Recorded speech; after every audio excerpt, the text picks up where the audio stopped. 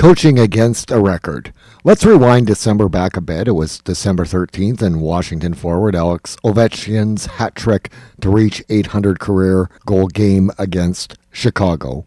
That, at the rate Chicago has been scored against this year, should surprise no one, hockey knowledgeable or not. Divisionally, it's an approximately 25% chance Ovechkin breaks the record versus a Central Division team roughly. It's actually lower percentage because Washington's an Eastern Conference team and really plays more games in their own conference, and only 2 per team versus the West. Let's say I wasn't about to figure out the actual percentage it would be, because teams don't play teams equally on the NHL schedule. The next game after Chicago, Dallas coach Pete DeBoer told his players Washington players would jump off the bench to celebrate the next 2 goals Ovi scored. Dallas goalie Jake Oettinger put together a 45-save performance in a Dallas 2-1 win with an Ovi free goal effort. The celebration would have to wait. To me, that was, to DeBoer's credit, a coaching win moment. Washington's next 3 versus Eastern Conference teams, Ovi collects 3 assists but no goals. That leads up to a Winnipeg's game in Washington. The record to tie and pass Gordie Howe for second most NHL goals still waiting. Winnipeg didn't stop Ovi. There was definitely a depleted group Winnipeg who may in fact now share injury man games lost to Colorado divisionally as becoming extreme in this season. Both Winnipeg and Washington played the night before. Both required travel. Washington home after playing in Ottawa, Winnipeg traveling from Boston to Washington to play. I didn't look up the miles, but it seemed to me to be fairly even circumstances. Take away that built-in excuse. Now, because it was the game before the break, I would have advocated for Winnipeg playing Connor Hellebuyck back-to-back. Although the Boston game required Hellebuyck to face 39 shots on goal against that top-tier team. Then you might want to remember Winnipeg backup goalie David Rittich played at home on Tuesday versus Ottawa because Hellebuyck was feeling under the weather. Therefore, in a week he was sick and a heavy workload game, Winnipeg might have opted not to use Hellebuyck because they knew he wasn't fully up to it yet. Only the coaching staff, players, and team know that. However, I just don't want to say it was automatic. They should have put Helly in net on both games either. Ovechkin in the first gets the Howe record-tying goal on Winnipeg goalie Rittich, and with 20 minutes left, we're up 2-0 on Winnipeg. It's not a hidden fact that I reside in Winnipeg, but I certainly lose Jets fan points with this omission. Division game Nashville and Colorado was on, and after the second, I switched from the Washington-Winnipeg game for 2, not 1 periods of that division contest, because if Ovi's record goal comes against 23 other NHL teams, we probably don't have this segment at all. It has to happen versus one of the Central Division 8 teams, our focus teams, to be topical for this podcast as it did occur. Point is, I'm not much of a homer to admit that a division head-to-head is more relevant than Winnipeg playing an Eastern Conference team is, record chasing or not. I'm definitely not here for individual NHL moments generally anyways. I don't worry about the NHL awards, less and less focus on the All-Star games, but I do focus on the teams and the chase for the Stanley Cup. What did occur to me was a coach decision moment would potentially arrive for Winnipeg coach Rick Bowness as I switched games after the second period. I was on the phone with my mom, and as I switched games, I said that one thing I know I didn't want to see was the record Ovi goal, especially scored into an empty net. Here's what, as a non-hockey coach, I would have done in the second intermission if I was Winnipeg's coach. I would have, after the players did their thing, gone in and told them they were going to have to win the game 5-on-5. Regardless if the team was down 1 or 2 goals late, they would have been told that if that record Ovi goal was going to be scored on Winnipeg, it would be with a goalie in the net. And yes, if Winnipeg lost by a goal, not pulled Rittich, I would say the exact same thing in the loss post-game media presser, and I would basically take the fall instead of the players for not pulling the goalie, which is a coach's decision. All I would hope for is a spirited final 20 before the break with the available players Winnipeg had that knew the game plan included not pulling the goalie to get it to extra time or to get a win. Now, Ovi did get 802 into an empty net. And I haven't listened to any of the post-game, but that includes Winnipeg coach Rick Bowness on whether anyone asked him if he thought keeping the goalie in the net all game was a worthwhile option. Winnipeg coach Bowness didn't, and the record goal was an empty netter. And I'm happy I just saw the highlights while Colorado and Nashville battled for important points that affect the division more so. Truthfully, Winnipeg losing by 2 or 3 isn't about the goaltending at all. Winnipeg didn't score enough to win the game, but I'd have coached against a record goal being an empty net one. Interested in a couple of years when Ovi nears Gretzky's mark, if health permits, but I just kind of wanted to put this out into the NHL coach universe prior to it. Leave the goalies in net for that record-breaking one next time.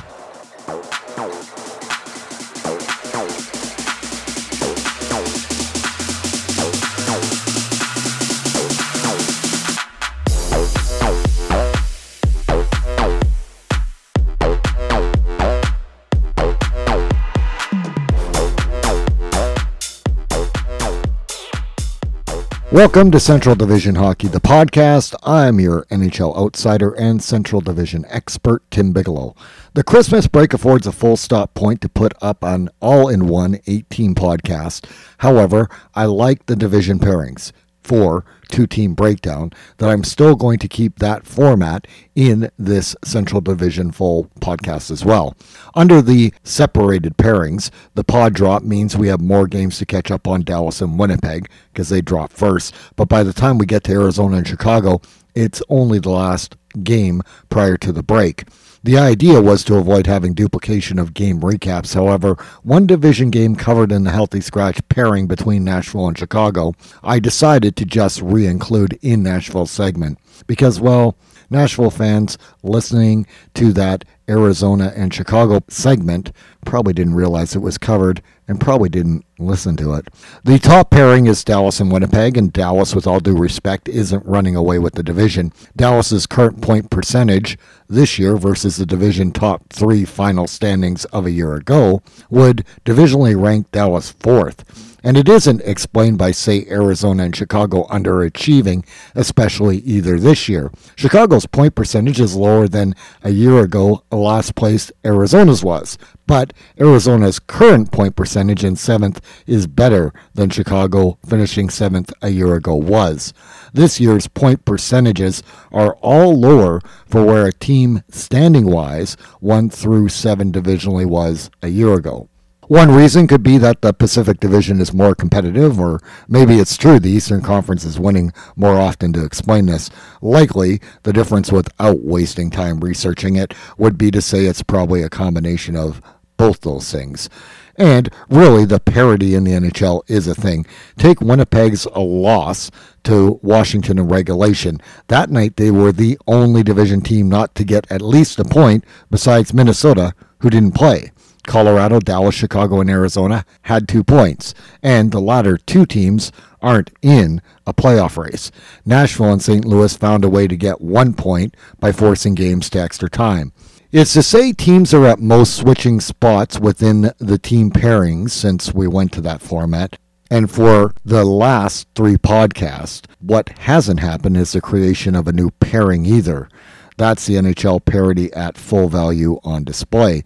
In fact, the goal differential with each pairing is within 3 goals difference with each pair except the Healthy Scratch pair, and they are the division's lowest 2 teams, but Chicago is just exceptionally worse. Dallas' goal differential is plus 26, and Winnipeg's plus 23. We start with the division-leading Stars. Dallas is 29-6, 46 points, 657 point percentage, first in the division in 35 games played at the break. 3 points up on Winnipeg and 1 more game played. Mathematically, you instantly say they are first place, as Winnipeg's games in hand wouldn't catch them. That's true. However, Colorado has 3 games in hand, and they mathematically now, if they had all wins, could tie Dallas for first. All of that, of course, as it varies until we reach the full 82, means Dallas will play again before Colorado makes up those 3 games in hand, and the math then changes again off the new results. Simply, right now, by both points and point percentage, Dallas is tops divisionally. Dallas went 2-1-0 since our last podcast. Scoreless first between Dallas and Columbus. 55 seconds into the second, Dallas get the lone goal by rookie Wyatt Johnson. Net front, backhander, off a big rebound. 1-0 Dallas after 2. Game stays that score till Dallas get a Jason Robertson empty net goal with 1:07 left in the third. Columbus, 6-on-5 with 15 seconds left in regulation. Spoil Dallas goalie Jake Ottinger's shutout bid. Dallas get a 2-1 road win in Columbus. Dallas's Roope Hintz's one-timer opened scoring with 5:11 left in the first. Edmonton's Matthias Janmark, former star, ties it a minute, 6 seconds after, 1-0 after 1. Stopped point blank with under 2 minutes to go in the first. It takes Dallas's Wyatt Johnson 27 seconds into the second off the rush for a far side shelf goal. 2 minutes, 9 seconds after an Edmonton power play goal and a minute 42 to the game's midpoint, Edmonton take their first lead.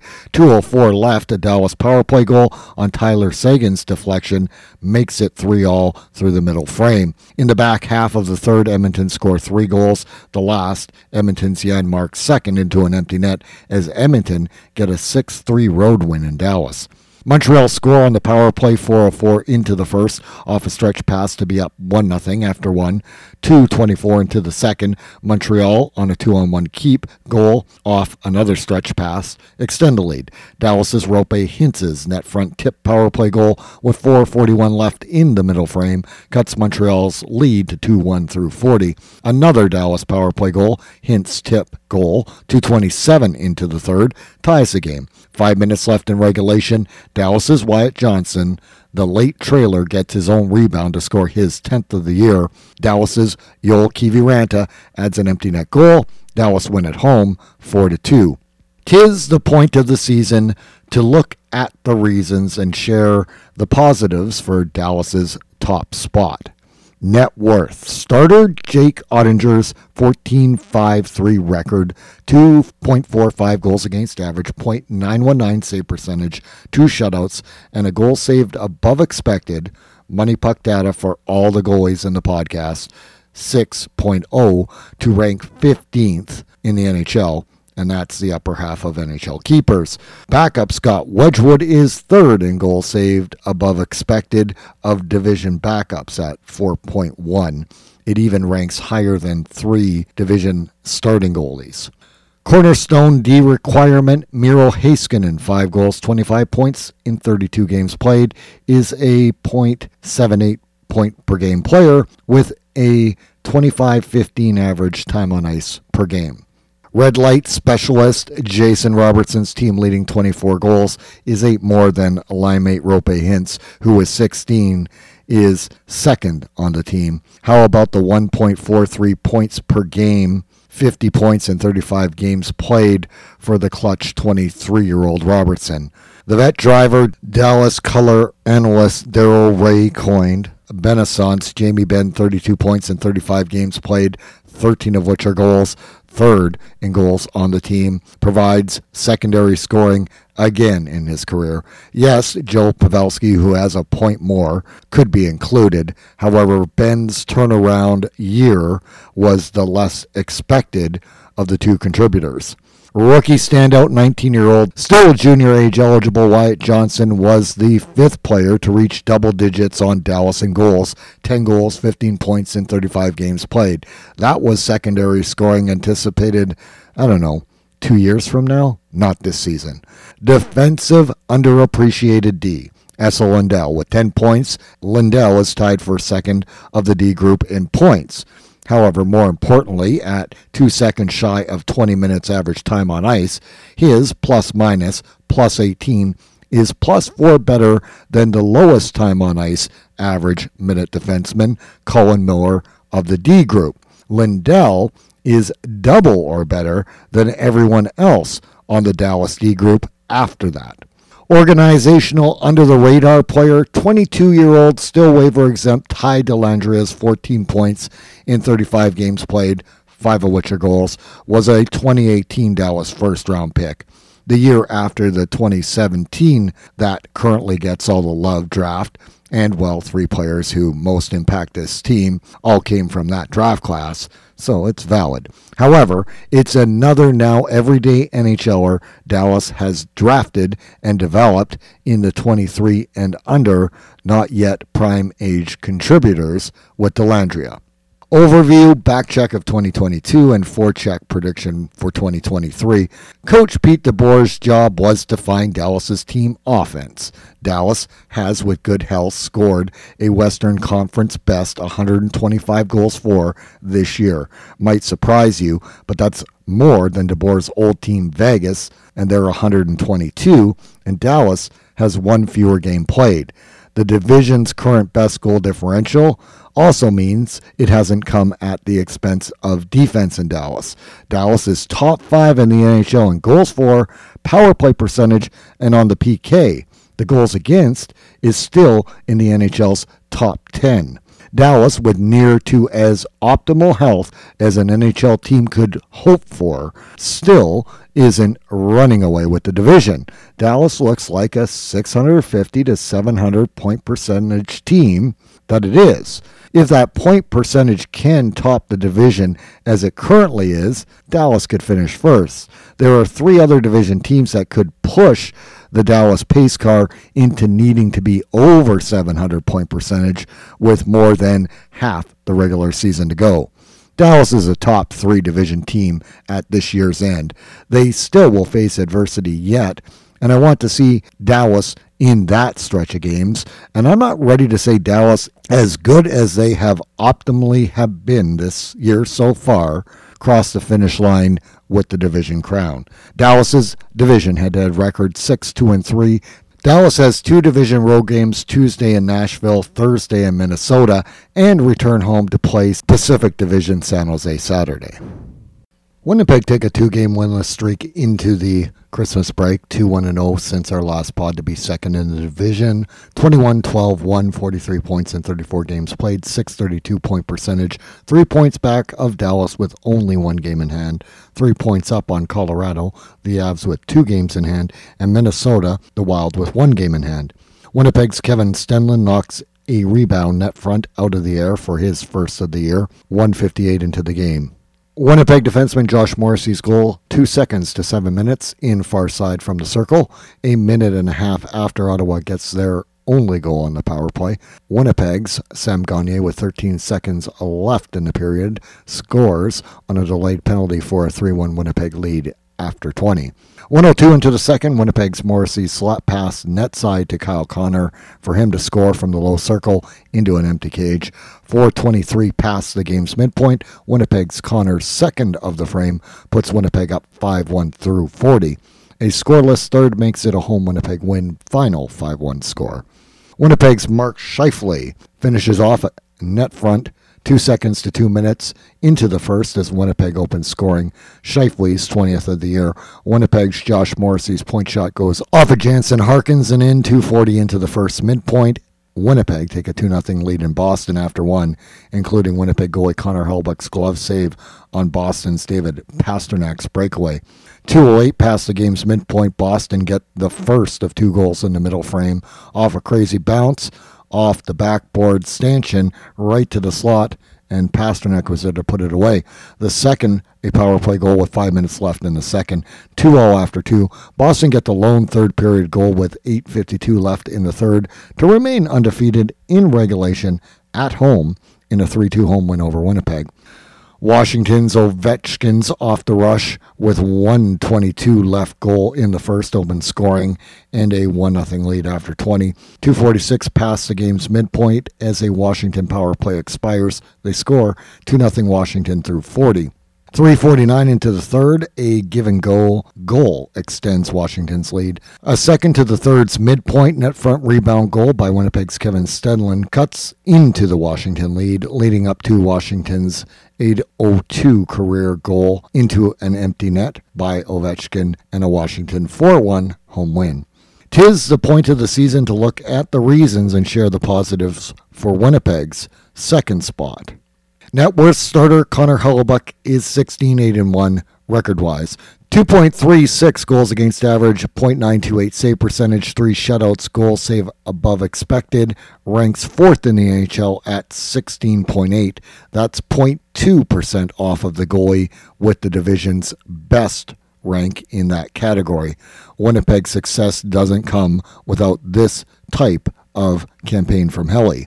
Cornerstone D requirement Josh Morrissey leads Winnipeg in points, 39 in 34 games played, including 33 assists, equal to San Jose's Erik Karlsson for the NHL's most.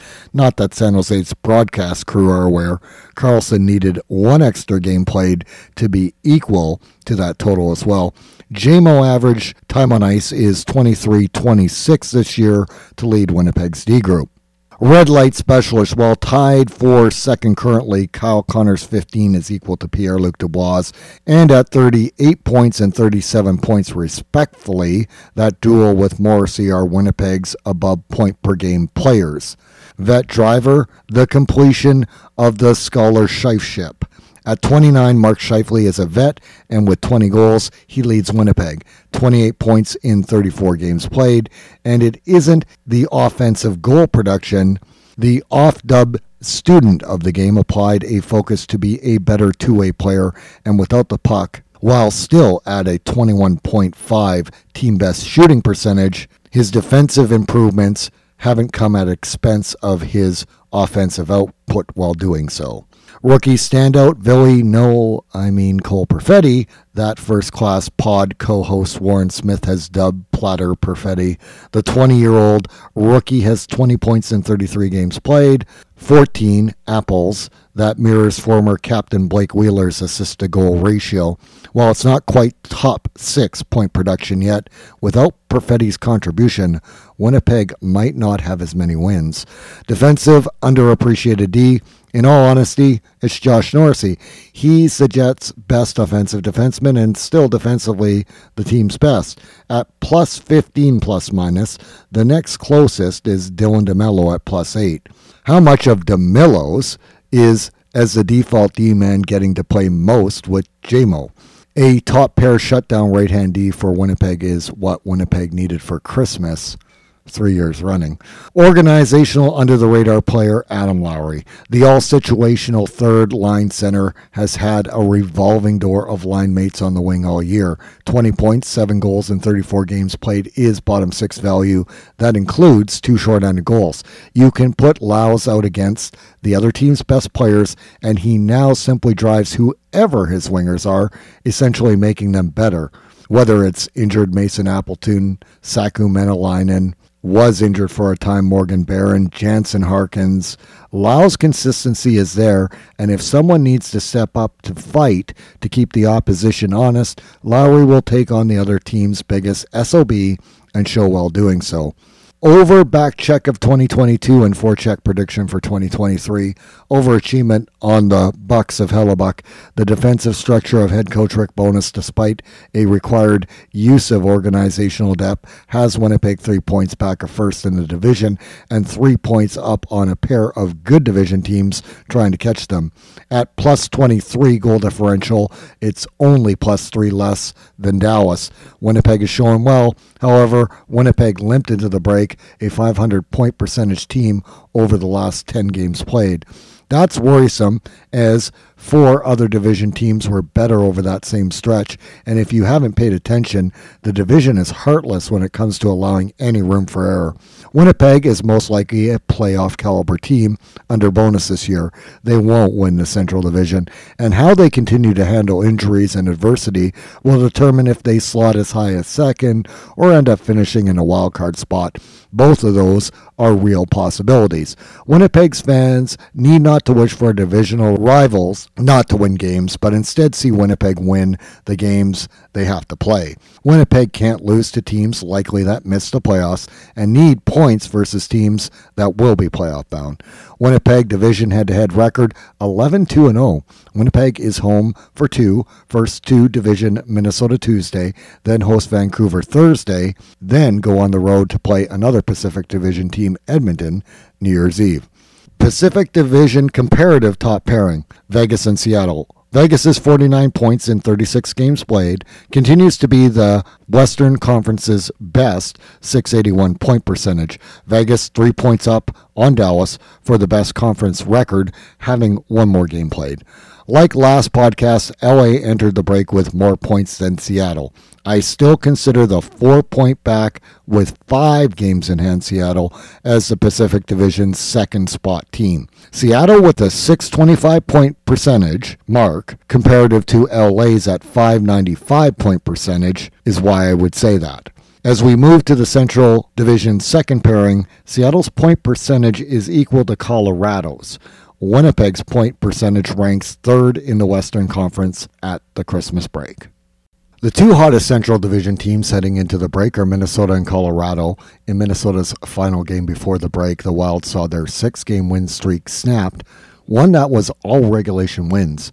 Minnesota still has, record-wise, the best mark in the last 10 games played. Colorado's current 4-game win streak after Minnesota's loss takes over as the division's best at present. Say what you want, but if you want to win big on a sleeper bet to win the division and get some odds, it's likely Minnesota that would provide both. It's not a lock, as one area with the Wild is more concerning of the 4 that likely will compete for the division title this spring. It's still, when the other team's odds are more heavily favored to succeed, a sneaky good wager until odds makers potentially even it out early in 2023. The second pairing is Colorado and Minnesota. Colorado hold a slight goal differential advantage over Minnesota. Colorado is plus 12, Minnesota's plus 11.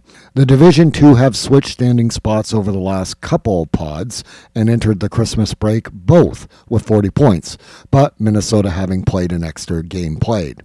We start with the defending Stanley Cup champion, Avs. Colorado continued 2-0 since our last look as Colorado piece a 4-game win streak into the break. 19-11-2, 40 points in 32 games played, 625 point percentage, and switched because of having one game in hand on Minnesota and the same point total back into third in the division.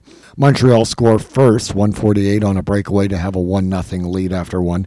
A scoreless middle frame. 2:16 into the third, Colorado and former Canadian Artturi Lehkonen's high slot wrister power play goal ties it. It stays that way until extra time. Takes 1:51 in overtime for Colorado's Mikko Rantanen's goal on a 2-on-1 that ends it after a stellar save by Colorado goalie Alexander Georgiev as Colorado win at home 2-1 in overtime over Montreal. Nashville's Ryan Johansson's power play rebound goal, 2:26 past the first midpoint, open scoring. Nashville up 1-0 after one. Nashville's Matt Duchene's net front roof goal, 3:38 to the game's midpoint, puts the Preds up 2. Colorado's Mikko Rantanen short side shelf goal for his team-leading 23rd of the year with 7:14 left in the middle frame makes it 2-1 Nashville through 40. Colorado's JT Compher's net front tip with 4:55 left in the third ties it up at 2. 43 seconds left in the 5-minute overtime. Colorado's and former Nashville draft pick Sam Girard finishes off a no-look Evan Rodriguez pass on a 2-on-1 for Colorado to get the 3-2 overtime road win in Nashville. 'Tis the point of the season to look at the reasons and share the positives for Colorado's third division spot. Net worth: Colorado starter Alexander Georgiev has a 15.62 record, a 2.36 goals against average and a .925 save percentage with 2 shutouts. He sits 9th in the top 10 in the NHL with a 9.9 goal saves above expected metric, while backup Pavel Francouz also below 3 goals against average and over 9 save percentage. His win-loss record is 4-5-0, and his goal save above expected at a 0.6 is the third lowest of division backup keepers. Cornerstone D requirement. Last year's Norris winner Cale Makar has 29 points in 32 games played this year, including 7 goals, to lead Colorado's D group offensively this year again. Makar is a workhorse, especially the 24-year-old. Average time on ice per game is currently at 27 minutes, 12 seconds. Red light specialist Mikko Rantanen, Colorado's lone 20-goal scorer to this point of the season with 23, is especially noteworthy considering it's Artturi Lehkonen with 9 goals, who is second on the team. Rantanen's 42 points in 32 games played leads Colorado in points. Rantanen's pace also hasn't slowed with line mate Nathan MacKinnon out, when both were equally point-wise a duo threat to pace Colorado's offense. Vet driver JT Compher is ideally a third-line center or winger. At 27, because of injuries, he has done well being asked to take on a bigger role. Well, only 17 points in 32 games played, just over half-point production. 5-on-5, Compher is a full 2 minutes average time on ice more than any prior season to this year, and his average time on ice with special teams time included is 19:51 per game. Rookie standout, unfortunately, because he isn't healthy, it is still injured defenseman Bo Byram. The 21-year-old's 5 points in 10 games played was half-point production and really second pair average time on ice at 20:47 this year. Take a healthy rookie forward Ben Meyers, 1 goal in 24 games played as a comparison.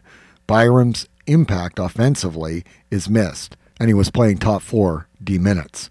Defensive, underappreciated D, 34-year-old vet Erik Johnson. He doesn't put up the points he used to, but he quietly is defending soundly while letting all the other 5D regulars get more of the spotlight in Colorado these days, if they were all healthy especially. However, he can play max bottom pair NHL minutes. Average time on ice is 17:30 per game this year. That's kind of that ideal bottom pair max value. And he still has top 4 playable value for that reason.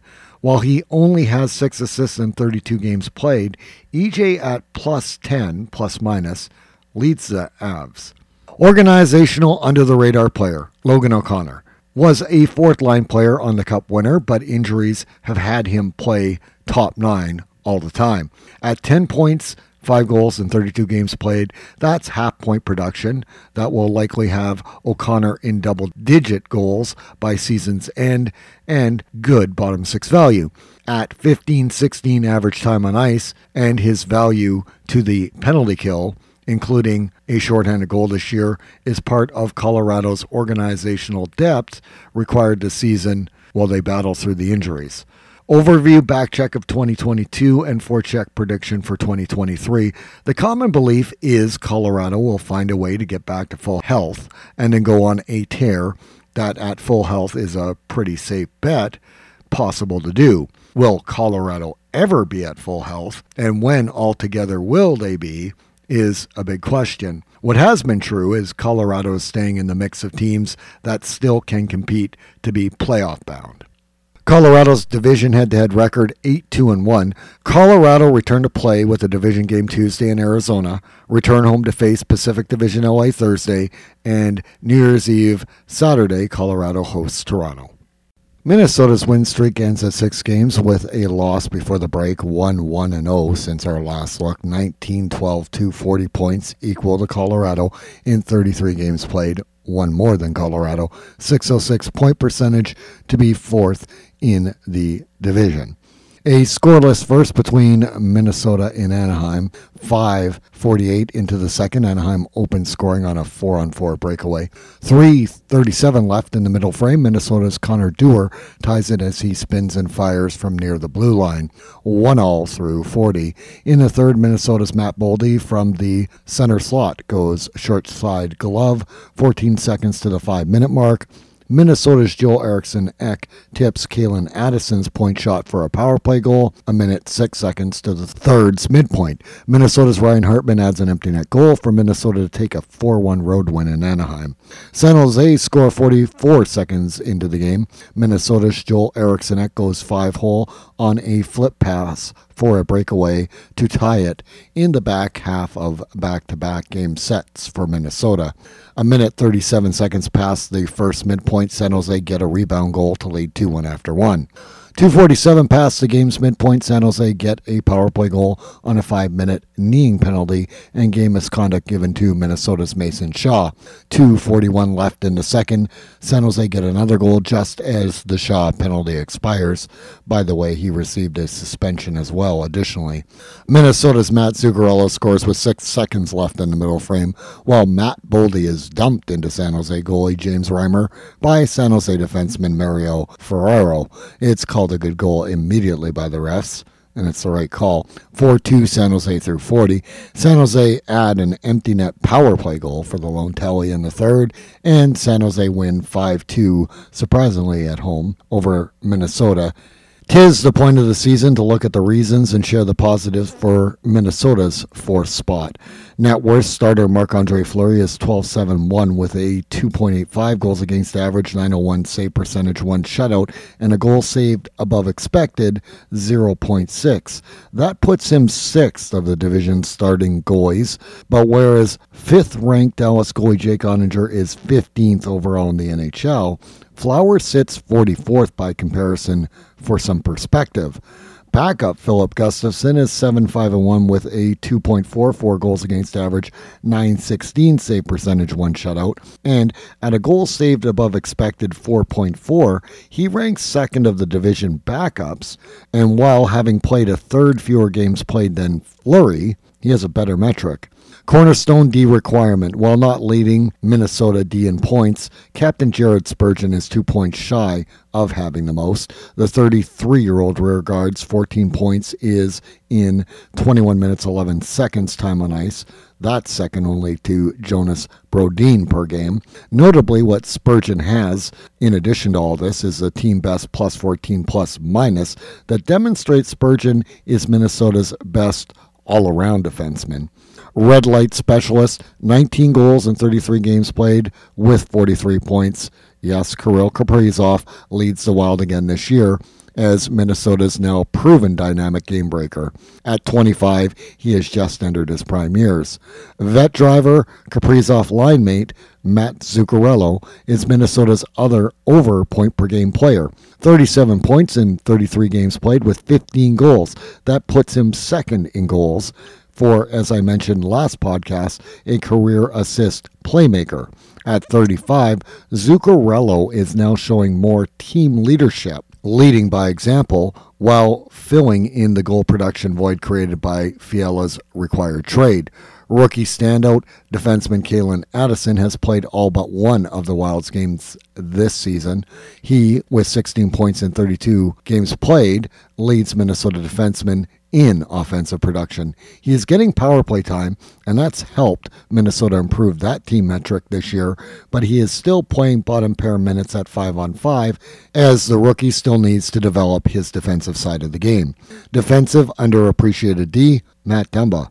9 points in 33 games played and 3rd in average time on ice. The 28-year-old does, within knowledgeable Minnesota fans, has a bit of a feel of being an afterthought at times. Spurgeon, Brodin, and now Dallas star Ryan Suter were always more mentioned, more talked about. Dumba has offensive upside like Spurgeon, decent D and puck moving and skating skills, and a grittiness to his game that lately is attributed to more so Jacob Middleton. Dumba is a unique blend of being good at what the other Minnesota D group players are most noted for, but as one package player. Organizational under-the-radar player Connor Dewar is a 4th liner with 11 minutes, 18 seconds in average time on ice per game. That includes killing penalties. 11 points, 5 goals in 32 games played, and 3 shorthanded goals to lead Minnesota. A draft and developed Minnesota organizational depth player that is now an everyday NHL bottom 6 player. Overview, backcheck of 2022 and forecheck prediction for 2023. When you look at the area Minnesota seem behind the 3 division teams they likely compete in the second half for the Central Division title with, the other 3 starting goalies all seem to be performing at a higher level. However, from the backup spot, Minnesota is getting just as good, if not better, results by comparison at that look. The game load management of Fleury and Gustafsson may be the key to second half success as the NHL nears it for all the teams, including Minnesota. One thing, even with the individual goalie stats, Minnesota still allowed 4 fewer goals against than division-leading Dallas. What is starting to come together finally is the goal scoring by committee model. Minnesota, over the last 2 seasons, under coach Dean Evason, has always made them a top 3 division team.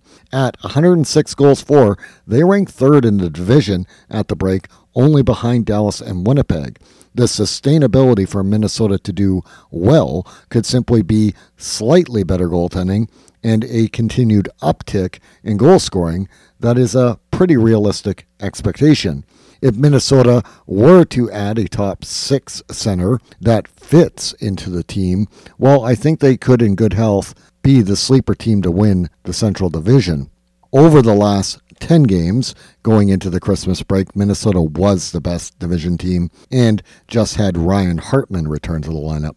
Minnesota's division head-to-head record is 5-2-0. Minnesota comes out of the break with 3 division games in a row, beginning in Winnipeg Tuesday, at home to Dallas Thursday, then in St. Louis on New Year's Eve Saturday. What does an 8-2-0 record in the division look like instead of a 5-5-0 one? You don't have to point out the obvious importance Minnesota will put on this set of games out of the break. Pacific Division comparable second pairing, LA and Calgary.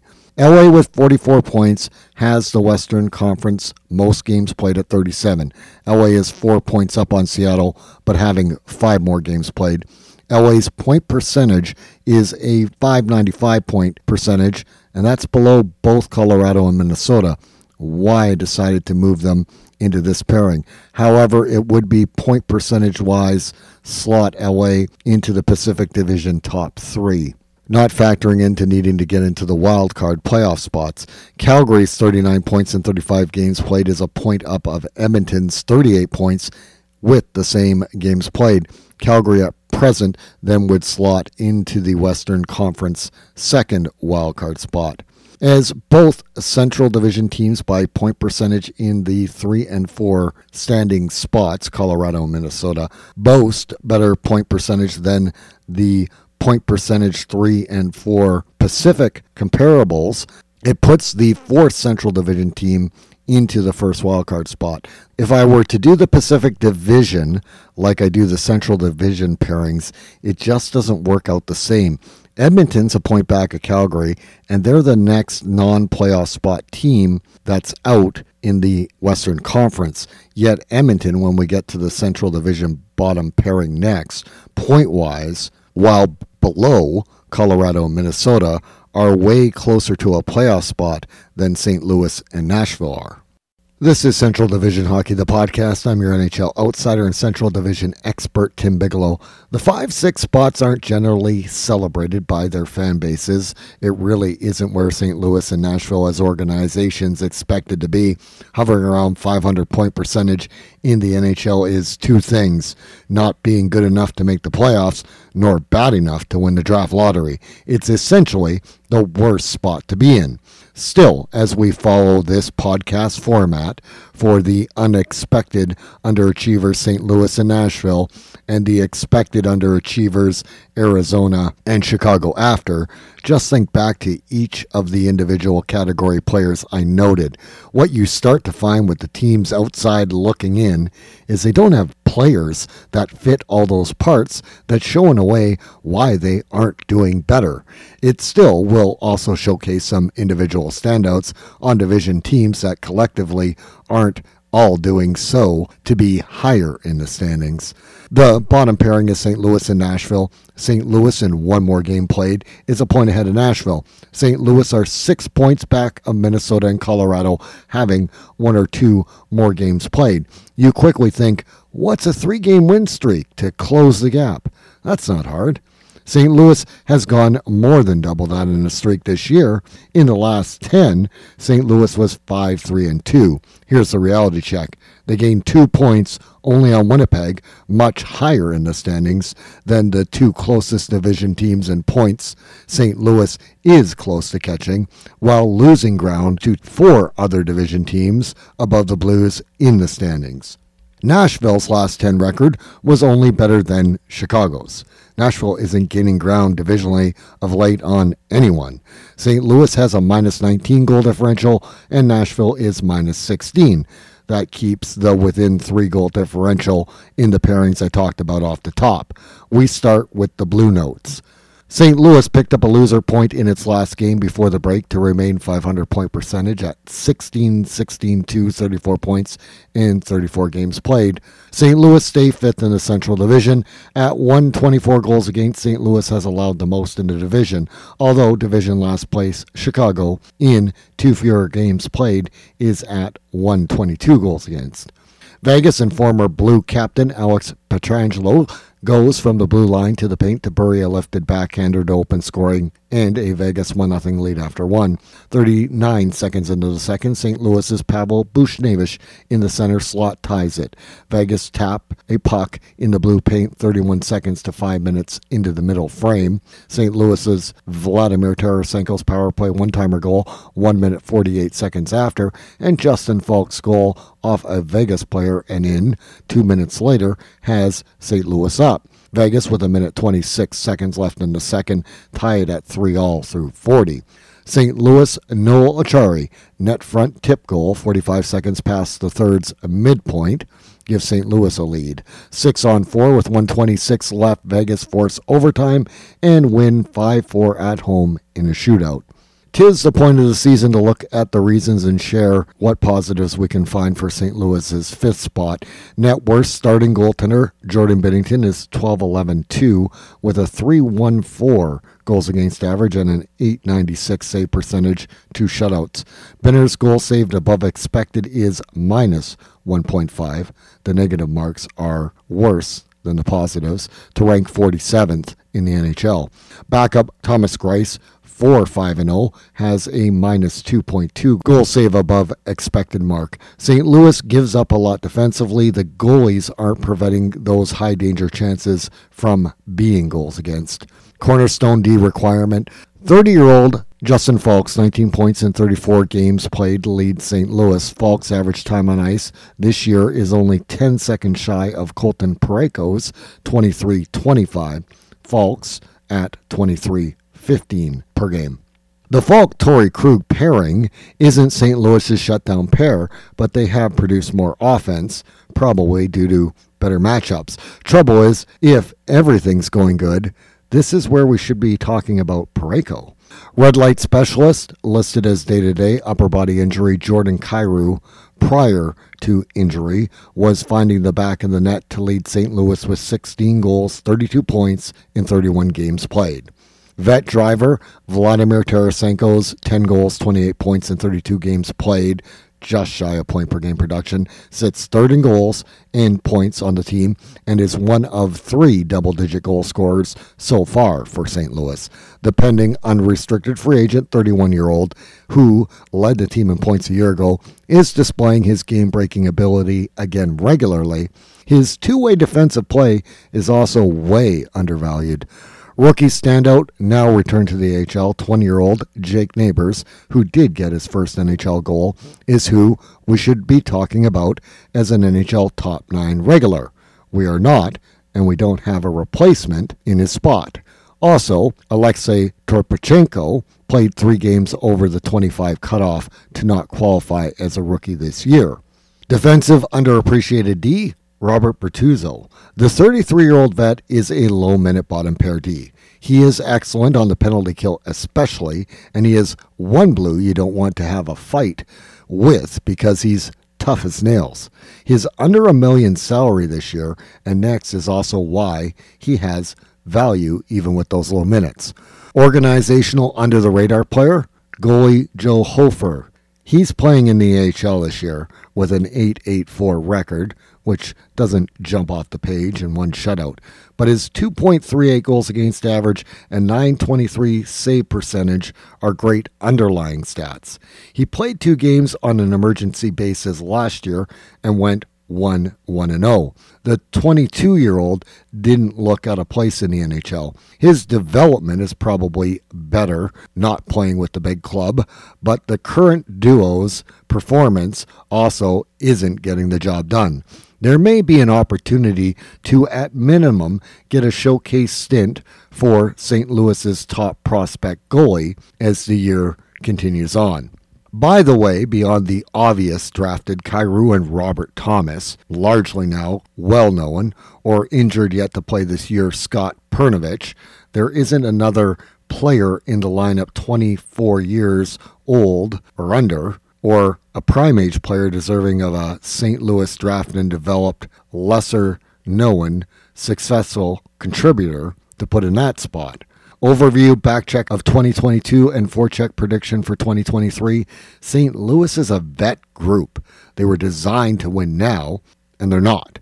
It looks like Vancouver, but with an even older age D group that needs to fix its player mix. There is barely a handful of prospects to put soon-to-be prime-aged Jordan Kyrou and Robert Thomas with, but GM Armstrong's success will be in determining who of the aging vets and prime-age players that push St. Louis to the upper cap should be kept and who needs to move on. A tear down and rebuild is extreme, yet St. Louis desperately needs to find some high draft capital to boost the cupboards. While the free agent and trade route added vets Brandon Saad and Nick Leddy, Torrey Krug prior, and prime-age Pavel Buchnevich, it's almost like a roster full of could-be leaders with everyone accountable only to their own play, not the team's. St. Louis sneaking into the second wildcard spot with a better second half would actually hurt the team's future more than falling out and missing the playoffs will. St. Louis's division head-to-head record 3-4-1. St. Louis returned to play 3 at home out of the break. Tuesday versus Toronto, then 2 division games, Thursday versus Chicago, Saturday versus Minnesota. Nashville 1-0-1 since our last pod. Sounds good. Nashville's win was over Chicago for perspective. 14-13-5, 33 points in 32 games played, .516 point percentage. While a point back of St. Louis, Nashville does have 2 games in hand and a touch better point percentage while staying 6th in the Central Division. Divisionally, only Chicago has fewer than Nashville's 82 goals for. Nashville's Nino Niederreiter off the rush goal, 37 seconds to the first midpoint open scoring. 1-0 Nashville after 1. 3:37 left in the middle frame. Chicago defenseman Connor Murphy's point shot off Nashville's coated glass in the high slot and in. 37 seconds after, Chicago's Mackenzie Entwistle puts it off Nashville defenseman Jeremy Lauzon off the rush past Nashville goalie UC Saros. 5 seconds left in the second. Nashville's Matt Duchene ties it at 2-all through 40. 1:27, Nashville's Roman Yossi's pinch and backhander far side shelf, and a Nashville power play goal by Tommy Novak, first of the year in his second game since his call-up. Nashville takes a 4-2 road win in Chicago. Chicago outshot Nashville by 2 shots on goal, and Nashville captain Yossi became the all-time points leader with the game-winning goal and an assist. The Nashville win over Chicago was the second time in December Nashville put up 4 goals in regulation. Nashville's 3-2 overtime home loss to Colorado, covered in the Colorado segment, a blowing 2-goal lead at home that, snagging a single point, is due to stellar netminding by Nashville goalie UC Saros, who made 43 saves while allowing 3 goals against. 'Tis the point of the season to look at the reasons and share what positives we can find for Nashville's 6th spot. Net worth, a 2.81 goals against average, .914 save percentage, and a climbing goal save above expected, 10.1, 8th best in the NHL, 3rd of starters in the division. Starter UC Saros' record is 11-9-5 with no shutouts. Backup Kevin Lankinen, a 2.64 goals against average, .925 save percentage, the best goal save above expected for division backup goalies at 4.9, yet a 3-4-0 record. It's not your fault, I say to the Nashville goalie tandem. It is an indictment of the roster put on the ice in front of the goalies. Cornerstone D requirement, 26 points in 32 games played, 7 goals for Roman Josi, has the D and captain tied for the team leader in points. It's not in the top 10 for points by defensemen or assists, and at a -5 plus-minus, skip from page 1 of the defense leaders on the NHL's stats page to page 5. In around 223, 237 are all the NHL D ranked in that metric that balances to me offensive D value to defensive end responsibility. Josi had a Norris nominee campaign last season. This year he isn't having one, and while as usual near leading Nashville in points, he shouldn't even be in the conversation. Red light specialist, Nashville doesn't have a point per game player. The closest, Josi, and forward Matt Duchene, also 26 points, with 10 goals, one shy of team leader Nino Niederreiter's 11 goals. Niederreiter, barely over half point per game production, deserve this honor less than Duchene, and Duchene's 16 assists is tied for first with Josi and Philip Forsberg. Niederreiter's goal production ranks with only Chicago's Max Domi as the fewest goals to be leading his team divisionally with. Vet driver at 27, he is prime-aged and technically bit young for this honor, but picking anyone but Juuse Saros is a disservice to who most impacts Nashville's team positively.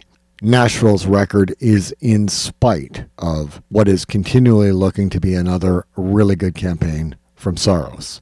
Rookie standout at 7 points in 18 games played, Juuso Parssinen is Nashville's best option here. He would have to have a lights-out second half to even get into the periphery Calder conversation in saying that. His 3 goals also came in his first 3 NHL games played. That means he now has also gone 15 games without a goal. Defensive, underappreciated D, while second in points for Nashville D with 10 points. Mattias Ekholm doesn't drive offense, but he is close to a top shutdown defenseman Nashville has had for as long as I can remember that there was a time Shea Weber played for Nashville. Ekholm is a positive plus-minus player at +2 on a team with very few who are, and no one logs more average time on ice except Josi at 25-25 to Ekholm's 21 minutes 43 seconds per game. Organizational under-the-radar player Tommy Novak, 25 years old, injury replacement call-up, ends up a point-per-game player, 3 points, 3 games played, recently only to get sent back down to the minors. He has 7 points in 27 games played a year ago. That's 10 points over 30 games played. That is 5 points shy of what I would consider really good fourth-line career, half-point bottom 6 production. Novak also has 2 penalty minutes in his NHL career. Novak gets points in limited playing time and stays out of the penalty box. And Nashville is not doing either of those. Cole Smith, by comparison, has 6 assists over 32 games played this year, and his penalty minutes match his games played at 32. Nashville chooses to play players that contribute to areas they struggle in, the inability to score and in taking too many penalties. Overview backcheck of 2022 and forecheck prediction for 2023. Never have I been so sure of a team's underperformance being linked to the coach's lineup decisions as I am now with Nashville, especially this year. Although last year there were some questionable ones too. It's actually who and where players are slotted in this roster over other organizational player options and combos that potentially could be more successful never tried. Considering there are a decent group of forward prospects under 25, no superstars, but good picks, getting a coach who can play a system that nurtures them, utilizes them before there are more L.A. Tovalins, was needed after Nashville's once without their star backstopper was showing last postseason how far away the rest of the team, most having career years, was a tidy 4-game exit and how far away they are after an elite goalie from not having anything close to an elite team, or coach who in GM David Poyle's coined competitive rebuild puts far from its best competitive available organizational lineup under Hines on the ice. Nashville's division head-to-head record 4-4-3. Nashville play home to division-leading rival Dallas Tuesday as they return to action. After Nashville play back-to-back versus Pacific Division teams Anaheim Friday and Vegas Saturday. That's two division leaders with the Pacific Division's worst teams sandwiched in between. Pacific Division comparative bottom pair. Edmonton and Vancouver. Simply Edmonton and Calgary in the Pacific swap in our pairings as they are so close. Edmonton, fifth with 38 points in 35 games played outside of the playoffs, is a point back of Calgary, but 4 points ahead of St. Louis, who have one game in hand. Nashville, in theory winning all their games in hand, would have the same points as Calgary. Teams all will continue playing. It's not that simplistic to say. In fact, Vancouver's 33 points in 33 games played is point percentage equal to St. Louis, and in only one more game played, Van is equal to Nashville in points. Vancouver is a playoff afterthought already, and that's who St. Louis and Nashville are closely, standing-wise, hanging with. Ask yourself what Vancouver is looking to do. Ask yourself why St. Louis and Nashville ought not to. The 7 and 8 division spots aren't any surprise. The team's respective GMs prepared their fan bases for what is often thought of as a throwaway season. The teardown is required, but my argument is, in fact, even that basic step has been done differently by first-time NHL GMs, Arizona's Bill Armstrong and Chicago's Kyle Davidson. I'm a firm believer in keeping an under 25-year-old player pool to be prime age when the newly drafted class emerge in a rebuild, but also it's nice to have a touch of prime age and vet players for team identity and culture carryover, especially when players of that pedigree are still playing for the team. This year's actual game results as one-offs really don't mean much to Arizona or Chicago, most will think. I disagree because a proper rebuild has an evolution to it. It's cyclical in nature. I'd argue the good teams find a way to do it without being bad enough to have to tell their fan bases they actually are doing it. There should be, at all times, foundational pieces in place and building blocks. What's hard with Arizona and Chicago is the draft and development model shifts with the new GMs that occurred going into the rebuilds and what they respectively inherited as a starting point. I think GM Bill Armstrong has been more cognizant of that. So while Arizona has Clayton Keller drafted by the old Arizona management and staff still, GM Kyle Davidson traded away Alex DeBrincat. They both are NHL top-line caliber players currently. That would be on a reasonable rebuild timeline, at worst, just past prime age vets, but they could possibly still be in prime years on a quick turnaround. You can get building blocks from Bill watching Arizona collect draft capital. With cut all ties Kyle, you lose a Stanley Cup winning arc to overlap the rebuild with.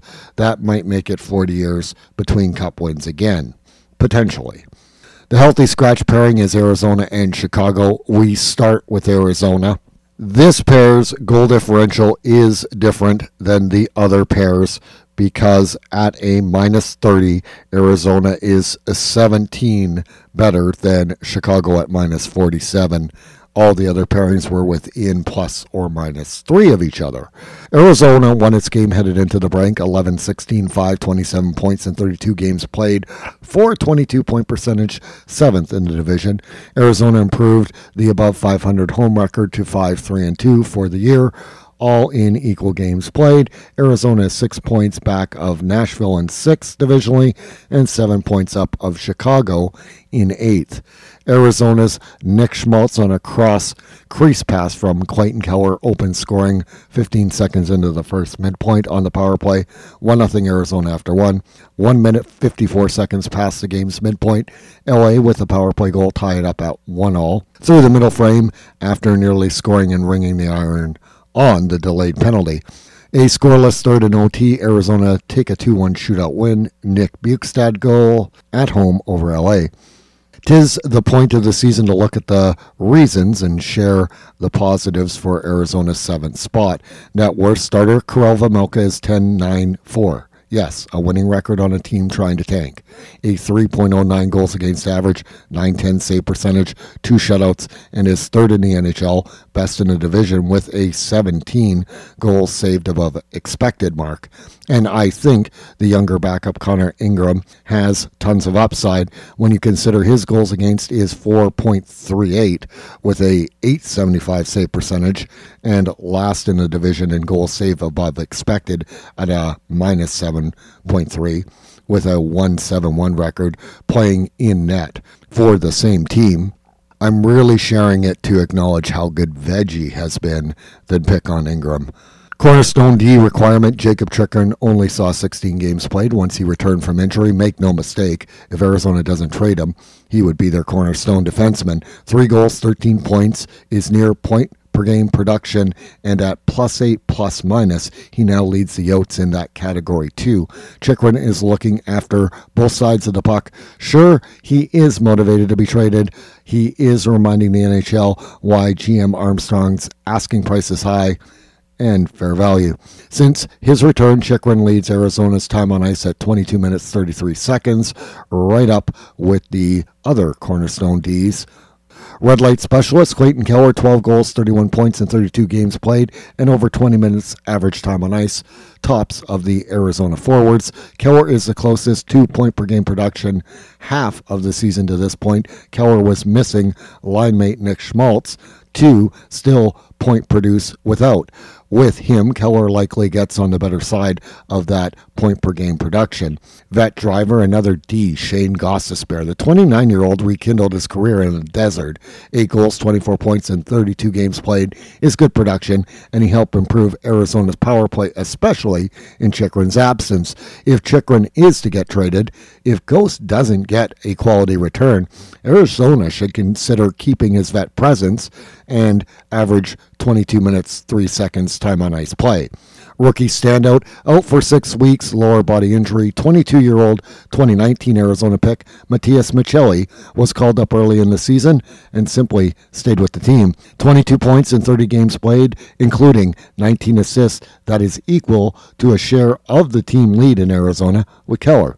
Defensive underappreciated D, Patrick Nemeth.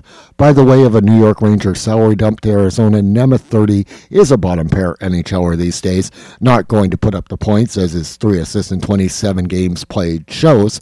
Still, with the exception of Chychrun, Nemeth isn't a minus player at 0. Everyone else is.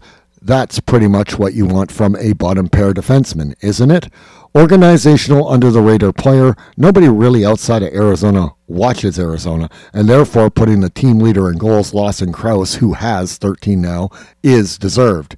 Crouse wasn't an Arizona draft pick, but Arizona is the only NHL team he has suited up for, as he was included in Arizona acquiring David Bolin in 2016 for draft picks that Florida took that, as far as I know, didn't pan out. Crouse's breakout 20-goal season last year landed him a new 4.3 AAV deal. That for a top 6 NHLer is under $5 million, but over third line $3 million value. It's in between. The thing is, double-digit goals for third-line value is really great. 20 for a top 6 is expected, which Crouse met. At Crouse's pace, this year he could score 30, and that makes his contract about $1 million undervalue for all that don't watch Arizona overpay takes incorrectly, and Crouse's size entering prime age is the tough to play against GM Armstrong prototype player that Crouse absolutely is. Overview, backcheck of 2022 and forecheck prediction for 2023.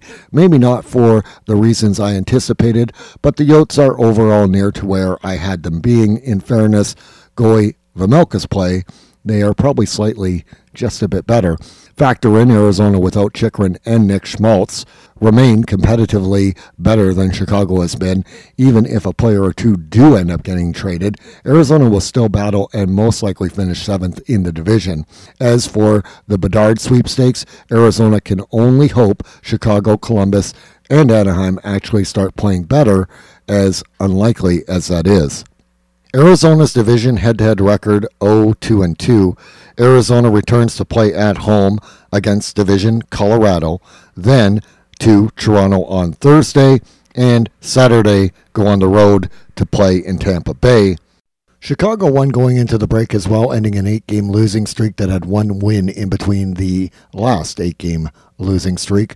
2 wins, 16 losses over the last 18, 8-24, 20 points in 32 games played. 313-point percentage. Chicago is last, 8th in the division, 7 points back of Arizona in the division.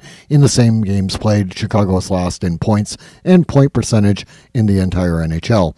Chicago's Patrick Kane goes short side from the dot on an offensive zone turnover created by Jonathan Toews with 6:31 left in the first, 2:31 after. Former Jacket, Chicago's Max Domi, team leading 11th goal, a 1-T set up by Kane, has Chicago up 2-0 after 1. 2:32 into the second, Chicago's Andre Athanasiou short side off a neutral zone turnover for a 2-on-1 goal. 53 seconds later, off the rush, Chicago's Taylor Radish makes it 4-0. 6:12 left in the middle frame. Columbus get their first goal on the power play. 4-1 Chicago through 40. 3:21 into the third, Columbus cut into the lead before Chicago's Jonathan Toews power play goal, giving him 11 to tie Max Domi for the team lead on Chicago with 7:44 left in the third, and Chicago take a 5-2 home win. Chicago goalie Alex Stalock in his return game from a November 1st injury made 27 saves for the win. 'Tis the point of the season to look at the reasons and share what positives exist for Chicago's 8th spot. Net worth, starter but injured for a stretch. Peter Mrazek is 2-8-1 with a 4.23 goals against average and an 874 save percentage, and ranks 70th in goal save above expected at a dismal minus 11.9. Back up, even more injured Alex Stalock just returned, and he has a 2.78 goals against average, 917 save percentage, and a 1.2 goal save above expected mark, and a winning 4-2-1 record. Mrazek has been the best thing for Chicago's tank. Cornerstone D requirement, Seth Jones in 22 games played, 1 goal, 9 points, and a team worst minus 21 plus minus. Jones is logging a 24:40 average time on ice per game, a full 4 minutes more than any other Chicago defenseman. Jones isn't really adding to the offense or shutting down the opposition's best. Red light specialist, it's Patrick Kane. If Kaner's teammates can finish off a few more of his sweet sauce passes, Kane might get to point per game production. He still is the closest to it, 25 points, 20 assists in 32 games played. Regardless of the lack of surrounding talent, there isn't much doubt who the best Chicago forward, even at 32 years old, is. Vet driver Jonathan Toews tied for the team lead in goals with 11. Think early in the pod I said it was Max Domi alone, but I've corrected it before the podcast ends. Toews, 20 points in 32 games played, also doesn't have a top 6 caliber set of line mates, but he definitely has shown to have rebounded from injury that kept him out a full season. His face-off strength and just his winning leadership still shows. Rookie standout goalie Arvid Soderblom, now rightfully back in the American Hockey League, 15 games played in the NHL in injury replacement. His numbers, win-loss, and record, we don't need to include because that's not the point. He simply gets my nod, whether he has to cover again at some point this year or not, and I really hope for his development it isn't negatively affected by a GM who grabbed 2 older, injury-prone vet goalies and thought it was adequate to spare Chicago's best prospect from experiencing what he just did, and may have 2 more this season because it isn't half over. Fail, GM Davidson. Thumbs up to Soderblom. Defensive underappreciated D, Jake McCabe, 29-year-old and 7 more games played than Seth Jones, is equal in point production. However, McCabe has been marketably better in the defensive end, and his +2 ± reflects it. Not sure McCabe isn't more suitable a second pair D, but at least McCabe is this year, making the most of the opportunity in an elevated role. Organizational under-the-radar player Taylor Radish came over in the Brandon Hagel to Tampa trade. Both are 24, so Radish isn't a Chicago draft pick. Of course, if we did limit ourselves to that being a requirement, well, we could just leave this part blank. Radish has 10 goals to Hagel's in Tampa Bay 12. Hagel has 10 more assists. Still, let's remember Hagel is playing on a better team in Tampa and better line mates. As well, Chicago did get Boris Kachuk in the deal. Point is, Radish is a lone under 25-year-old, probably can play on most NHL teams' top 9 value player, and a rebuild piece actually playing for Chicago at present. That's it, if you ask me, who's playing in Chicago of impact that is around 4 years into this process. Overview, back check of 2022 and forecheck prediction for 2023. Right to plan on the teardown part and goaltending issues that may have hindered your best goalie prospect negatively additionally. Hardly beside the Cup duo vets that should transition the team to the new beginning, because if they don't, well, no one will fail moment. This is the beginning in a long might never turn around Chicago rebuild plan that I am certain GM Davidson doesn't see success while he is the GM at the helm of this, or see success whenever Chicago gets out of this, because he won't still be the GM. Chicago's division head-to-head record 0-8-1. Up next, Chicago plays 3 on the road, Tuesday in Carolina, Thursday in St. Louis against the division rival, and Saturday in Columbus. Pacific Division healthy scratch comparable pair, San Jose and Anaheim. The Pacific Division lowest pairing by point percentage are both below Arizona in point percentage, but both also above Chicago. The Pacific teams have 35 games played, 3 more than the Central teams related to the 2 bottom dwellers in the respective Western Conference divisions. San Jose with 28 points is a point up on Arizona, but with a lower point percentage with those 3 games. Meanwhile, Anaheim with 22 points is 2 points ahead of Chicago with a higher point percentage at .314. That is .001 point percentage higher than Chicago.